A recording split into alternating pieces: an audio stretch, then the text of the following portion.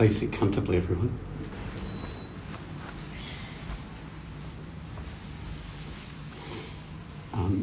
My mind is focusing around talks that somehow have the precepts in their theme.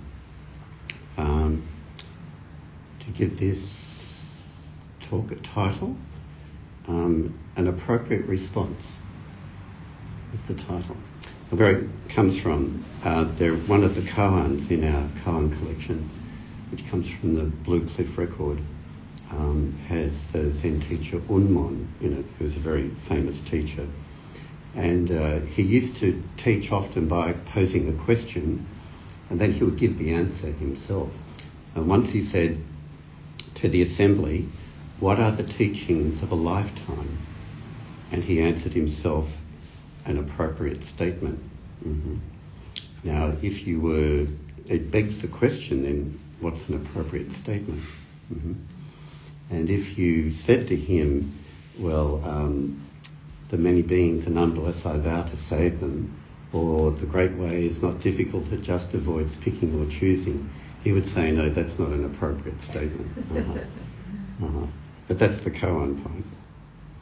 But what that segues into is that I remember Robert Aitken, who was one of my teachers, described koan study as making an appropriate response to a question, or a story, whatever. Make your own personal response to it to show your insight or understanding. And he extended that further to say that a Zen life is about making the appropriate response or the appropriate response to life situations as they come and go.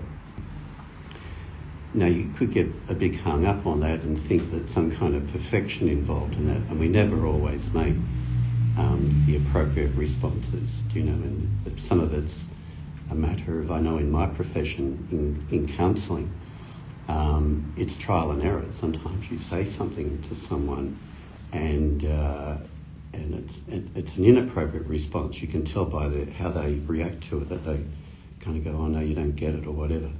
And so it's, then the appropriate response is to read the feedback. Okay, I didn't get that right. Read the feedback and then absorb that and come up with another response, right? But it's true, as Robert Aitken said, a Zen life is about at least having the intention to make the appropriate responses to life situations they arise. And some of those are very simple ones, that are given in Zen talks, like or Zen koans. When you're hungry, eat. That's an appropriate response. Right? When you're tired, sleep. That's an appropriate response. But what about more complex situations that we're dealing with in everyday life, where we're faced with moral dilemmas? And we have to make decisions where you've got to weigh a whole lot of different issues and how it affects various different people. And we need some kind of guide through that. And if we get caught up in fixed ideas or fixed principles about how we appropriately respond to situations, we will miss the point of it altogether. Because what is appropriate changes according to the context of the situation we're in. And then that's what wisdom is, and compassion is about how you apply the principles, like the principles of the precepts to each situation, but it will be different all the time. And these things come alive a bit more when you give concrete examples. And where we've moved to recently up in Avalon, we've become aware that there's a person in our community that we see often in the shopping centre, and this person looks like a very well-groomed, middle-class person, but they've obviously got some kind of psychiatric disorder, like schizophrenia or psychosis of some kind, where they just yell into their phone in the middle of the street in a really loud voice, screaming and yelling at someone who's talking to them, or imaginary people who are there. And and you can see people looking at this person, embarrassed, they don't know what to do. So if you had to deal with someone like that, what would be the appropriate response if they confronted you in the street or whatever? Well, the appropriate response would be to try and talk to them as calmly as you can. And if their story was about how the devil was on the phone telling them to do bad things and they had to fight it, you just agree with them. You just sort of empathise with their story. You wouldn't try and fight their story or tell them it was incorrect or they were mad. You just sort of acknowledge that that'd be very upsetting if that was occurring to you. So that would be the appropriate response there. What if this hasn't happened, but what if this person then wanted to do something that harmed themselves or harmed someone else?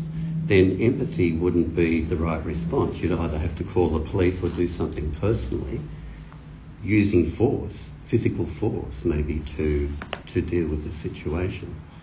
So circumstances change all the time. There is no fixed position to anything. And often what we've got to deal with in life is unpredictable.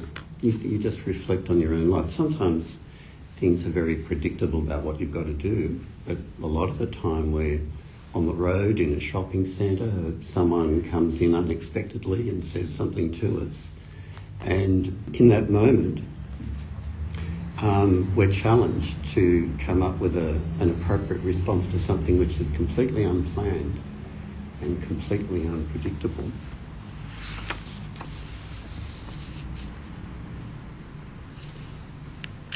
What is an appropriate response to sort of give a bit of a sharper contrast to what we're talking about within the context of Zen practice? What might be appropriate in one different situation is not in another. Like if you're a rugby league player, then you're going to tackle your opponent as hard as you possibly can and stop him in his tracks so he doesn't score a try, right? But to do that with someone who goes in front of you on the queue may not be the socially appropriate thing to do, right? And if you're a business person and you're running a company and you may think, well, within your framework, if you don't have an ethical foundation, but if you just think I'm in business to make profit, then you may make decisions that you think are appropriate decisions because they increase the profit. Right? You may not be thinking of it in terms of the value to the customer or whether it's a good product or anything like that. You're just thinking about the profit. But if you're just thinking that frame, that's what an appropriate response is.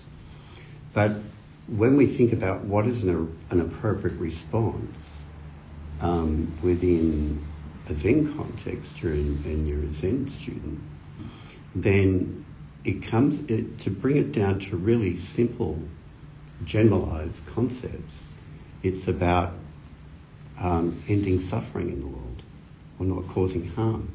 Mm-hmm. And if you go back to the Buddha's basic teachings, out of all the things that he said and all of those wonderful sutras, when it came down to it, when he summarised what his teaching was about, he said it's to end suffering in the world.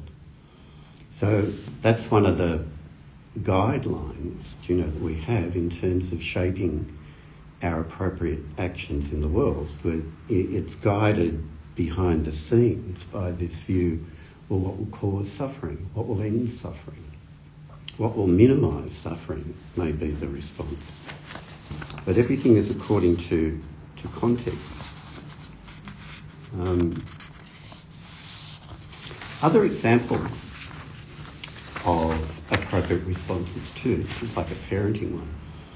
And it's a story that a woman who's a mother and a child psychiatrist told me once about the way she raised her kids. And she said that, and the way she wanted the au pairs to raise her kids. She said if they fall over, she would want the au pair to go over and get down at their level and empathise with the fact that they really hurt themselves and look at the injury and so on, and really, really be present and caring and kind, to the fact that happened. And after the child had kind of got it, to then say to the child, okay, off you go. Mm-hmm. That to me is a appropriate parenting, because it responds to the empathy, but it also gives a message of resilience. Okay, well, that's happened. Now let's get on with life. Right? And an inappropriate response would just be all empathy, right, for the next 2 hours, and kissing it better and, making a fuss of it. Or the other inappropriate response would be, just get up and get on with it. You're such a crybaby, So that's a beautiful, appropriate response of parenting to see both sides of it. And there's a sense to use some of the language we use in Zen, in some of the sutras, is that when you feel like there is an appropriate response, it's like the lid fitting the box, right? Or to use another lovely metaphor that comes from one of our sutras, it's like one arrow meeting the other arrow in mid-air. It's like just nails it, right? And sometimes we get that sense in life that our response or someone else's response has just nailed it. It's just right. It just fits. Mm-hmm. But to think that always happens in our life, no, that we're always going to get it right. And part of Zen practice is about just acknowledging that as a human being, this is very important, that you make mistakes. Right? That's just part of being a human being. It might be a bad mistake, it mightn't do harm, but it wasn't the lid fitting the box, But that's how you play with it. You read the feedback and you're able to acknowledge that didn't quite fit, and there's some kind of learning process, or modification. Look, I'm emphasising this, but being connected with the responses of others and reading the feedback, that in itself is an appropriate response, not necessarily the fact that you get it right all the time. Mm-hmm.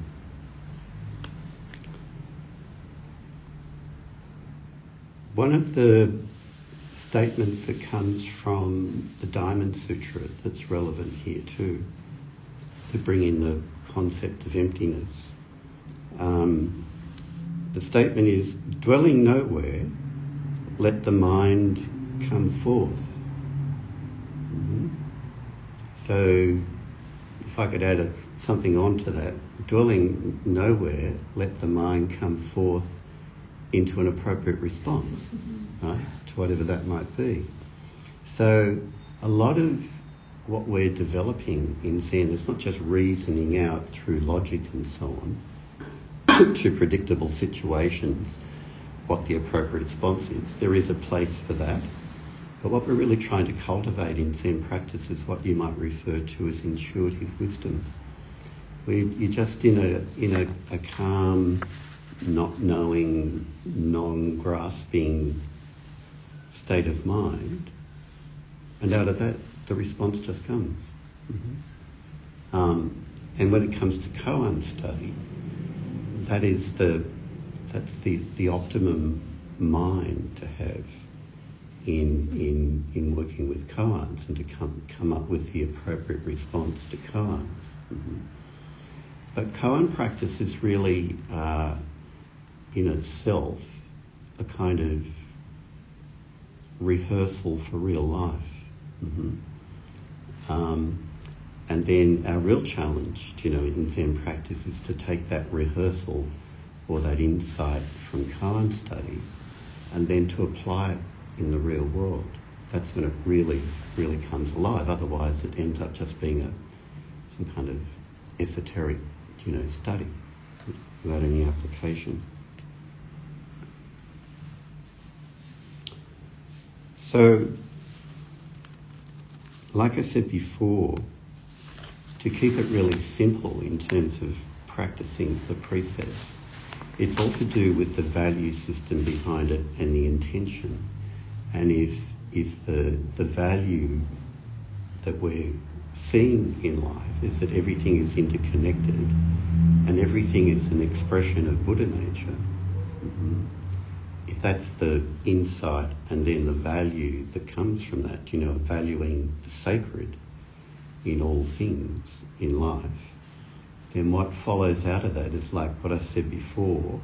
Then our statements and our responses to life are guided by not doing harm, or minimising harm and ending suffering. But that's to put it in the negative.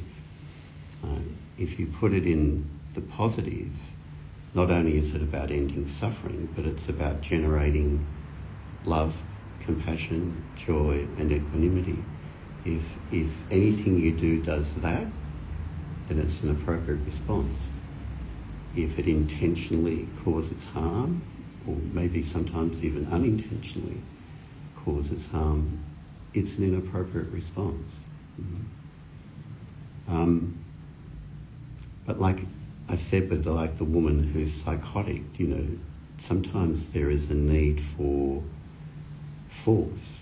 Sometimes people need to defend themselves.